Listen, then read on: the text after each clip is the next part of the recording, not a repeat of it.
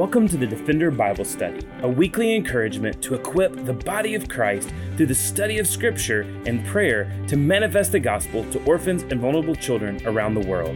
This podcast is a ministry of Lifeline Children's Services where we believe that defending the fatherless begins by being rooted in God's Word.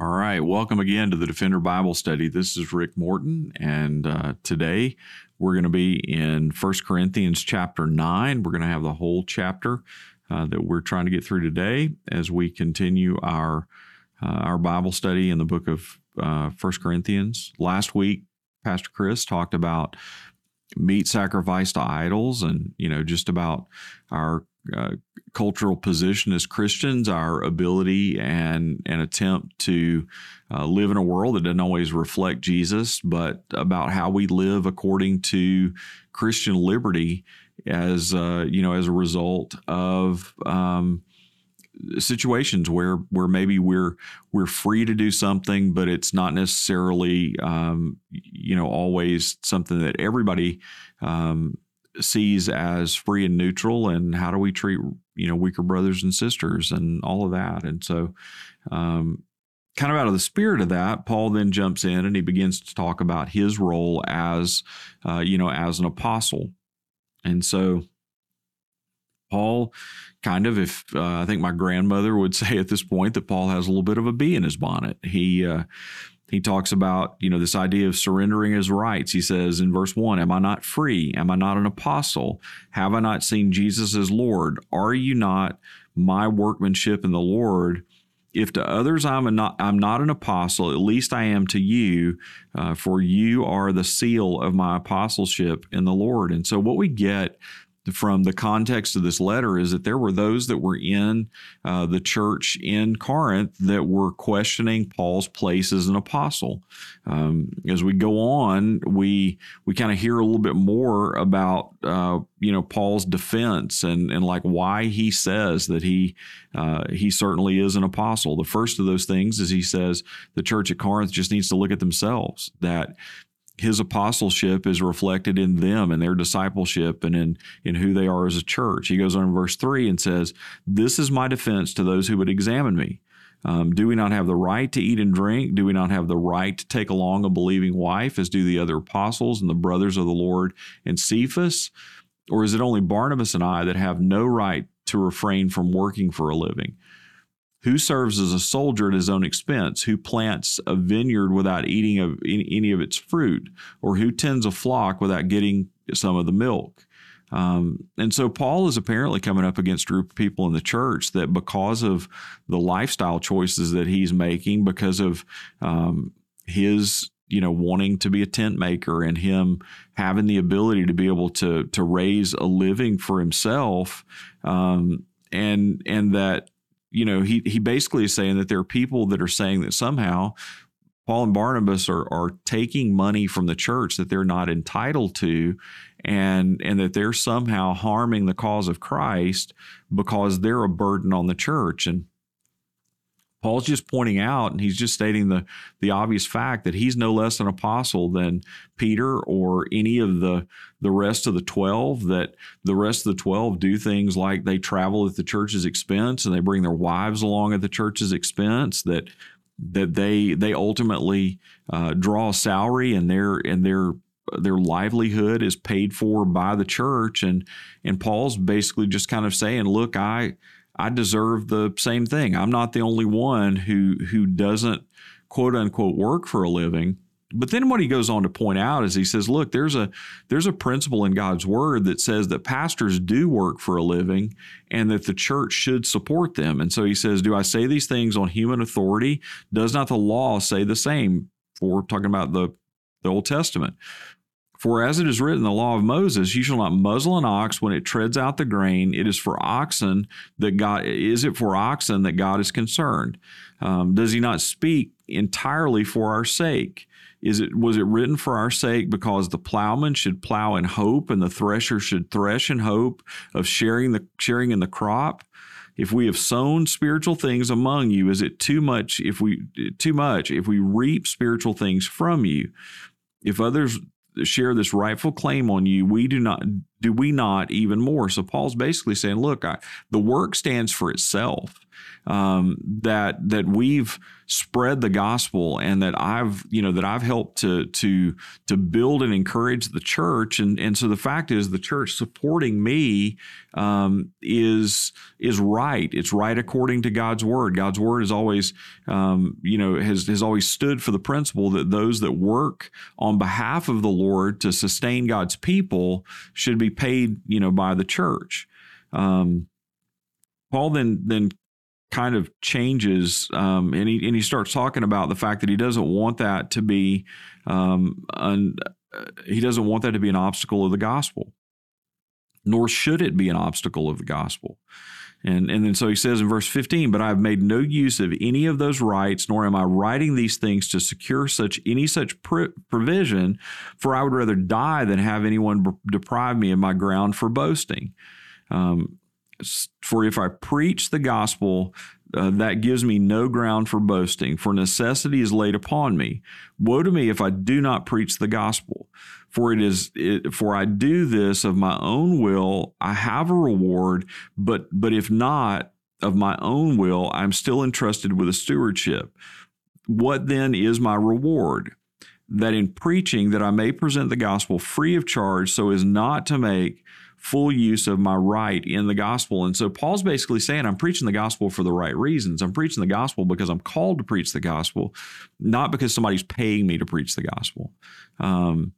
You go back into Philippians 1 and Paul says something really, kind of interesting. He talks about these people that are spreading the gospel, but they're doing it for the wrong reasons. And I imagine he's probably talking about people that are preaching the gospel, but they're doing it in order to make sure that they have a living, not because they really believe that people need to turn away from their sin and need to follow Jesus.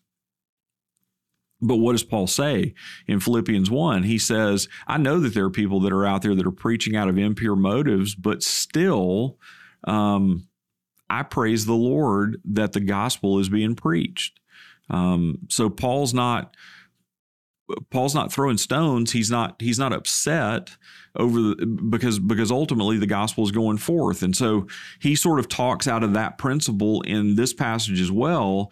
But he's saying, look, the thing that you need to judge the worth of my preaching, the worth of my ministry is, do I consistently point toward the gospel? And y'all, that's the thing that we have to judge ourselves by.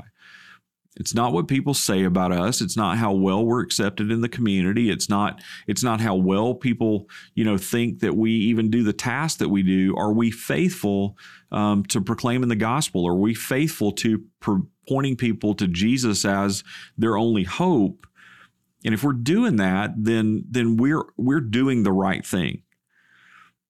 So Paul says in verse 19, though I'm free from all, I have made myself a servant to all, that I might win more of them.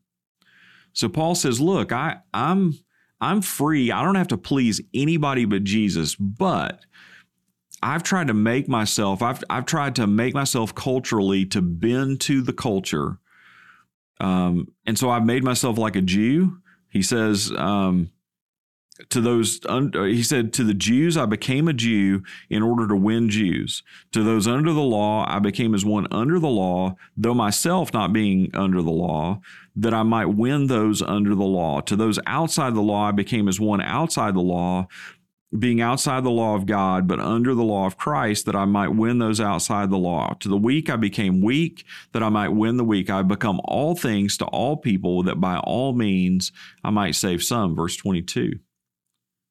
And so Paul basically says, look, I've gone into the culture and I've made myself, I've accommodated to the culture in order to be able to proclaim the gospel to people and to make them comfortable so that I can tell them about the life-giving gospel of Jesus Christ. And I'll just say this, I think in the church today, we're really comfortable going out into the culture.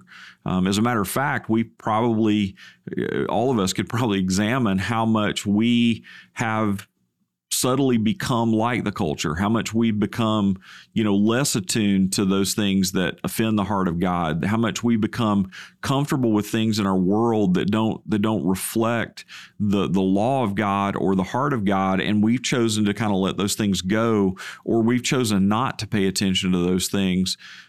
Paul here is saying that a cultural accommodation is not the goal. We're not supposed to go in the culture to become like the culture.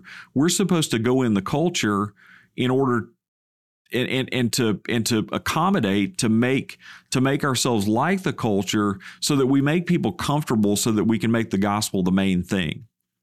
But that doesn't mean becoming like the culture in ways that we become things that displease the heart of God. Jesus in the high priestly prayer in John 17, he talks about that we're going to be in the world, but Jesus prays that we would not be of the world. Why is he praying that? Because he wants us to be of him. He wants us to be characteristically Christian before anything else. And so Paul ends this passage with a warning about how we should conduct ourselves when we go into the culture, when we slip into the world that's outside the body of Christ. He says, "Do you not know that in a race all runners run, but only one receives the prize? So run that you may obtain it. Every athlete exercises self-control in all things. They do it to receive a perishable wreath, but we an imperishable. So do not run aimlessly. I do not box as one beating the air, but I discipline my body and keep it under control, lest after preaching to others, I myself should be disqualified." And Paul basically says we need to be like athletes. We need to be like athletes that train and prepare and get ready for and sacrifice in order to get ready to go into the place that we've been called to go, which is into the world. And so that means our prayer life and our study of God's word and our fellowship within the body of Christ, like all of those things, that our communion with God and our communion with God's people are about helping to prepare us and about helping to discipline us, so that when we go out into the world, when we go beyond the body of Christ, that we're athletes that are ready to perform. We're soldiers that are ready to serve. And what we're ready to serve and what we're ready to perform in is the gospel. And that the reason that we do those things is to point people toward Jesus. And so today, I hope that this Bible study encourages you. I hope it encourages you that ultimately we, like Paul, like everyone, are called to do things and to conduct ourselves in ways that would put the gospel on display, that would show people who God is, that would make people comfortable around us, but that we make people comfortable, but we allow the gospel in places to be able to make people uncomfortable. So we don't change the gospel. We don't change what Jesus says. We don't change the requirements of salvation. We don't change anything in our understanding about grace or mercy. Neither do we change anything in our understanding ultimately about heavenly judgment.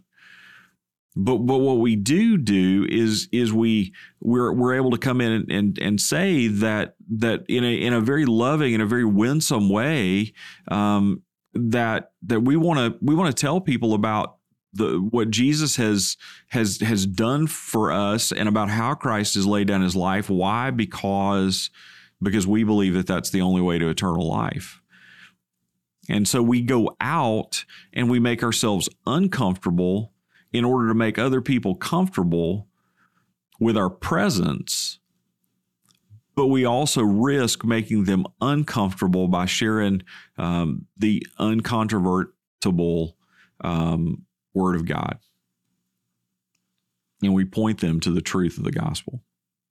So today we're praying for India. We want to ask you to pray with us as we pray for Lifeline's work in India. We want to pray for our team both in the U.S. and our team in India as we facilitate adoptions for many families that are pursuing children with medical special needs. We want to pray for our U.S. team of Kendall and Gracie and Elizabeth and Katie, and we want to pray for our India team of Alex and Dolly and Vikram and Rajiv and Denny and Ria and Rajaneri and Neha and Godsi.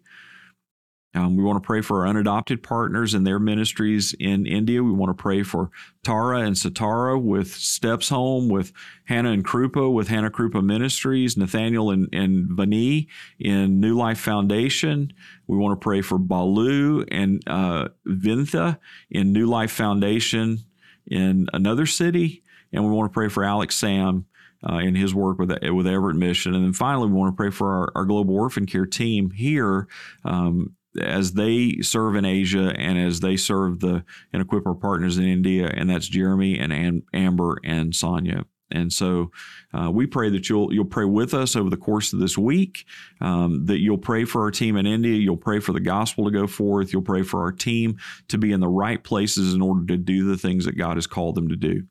And as always, we're really thankful that you've joined us for the Defender Bible Study. We'll be right back here next week. We'll be delving into chapter 10 of 1 Corinthians as we continue our study in 1 Corinthians. We're thankful that you're along for the journey with us on this, and we pray that this Bible study has edified you and blessed you. We pray that it's contributed to your walk with Jesus. And at Lifeline, we want to be here to come alongside you, to come alongside your church, to minister with you as we seek to manifest the gospel to orphan and vulnerable children by equipping the body of Christ to do the work that Christ has called us to. And so have a great week. We love you and thanks for listening. Thanks again for joining us for the Defender Bible Study. If you enjoy making this podcast a part of your weekly routine, we'd love for you to take a moment to subscribe, rate, and review the Defender Bible Study to make it easier for more people to find. For more resources and information on how you and your church can partner with Lifeline, please visit us at lifelinechild.org. Follow us on Facebook, Instagram, or Twitter by searching for Lifeline Child. You can email us directly at info@lifelinechild.org. We look forward to seeing you again next week for the Defender Bible Study.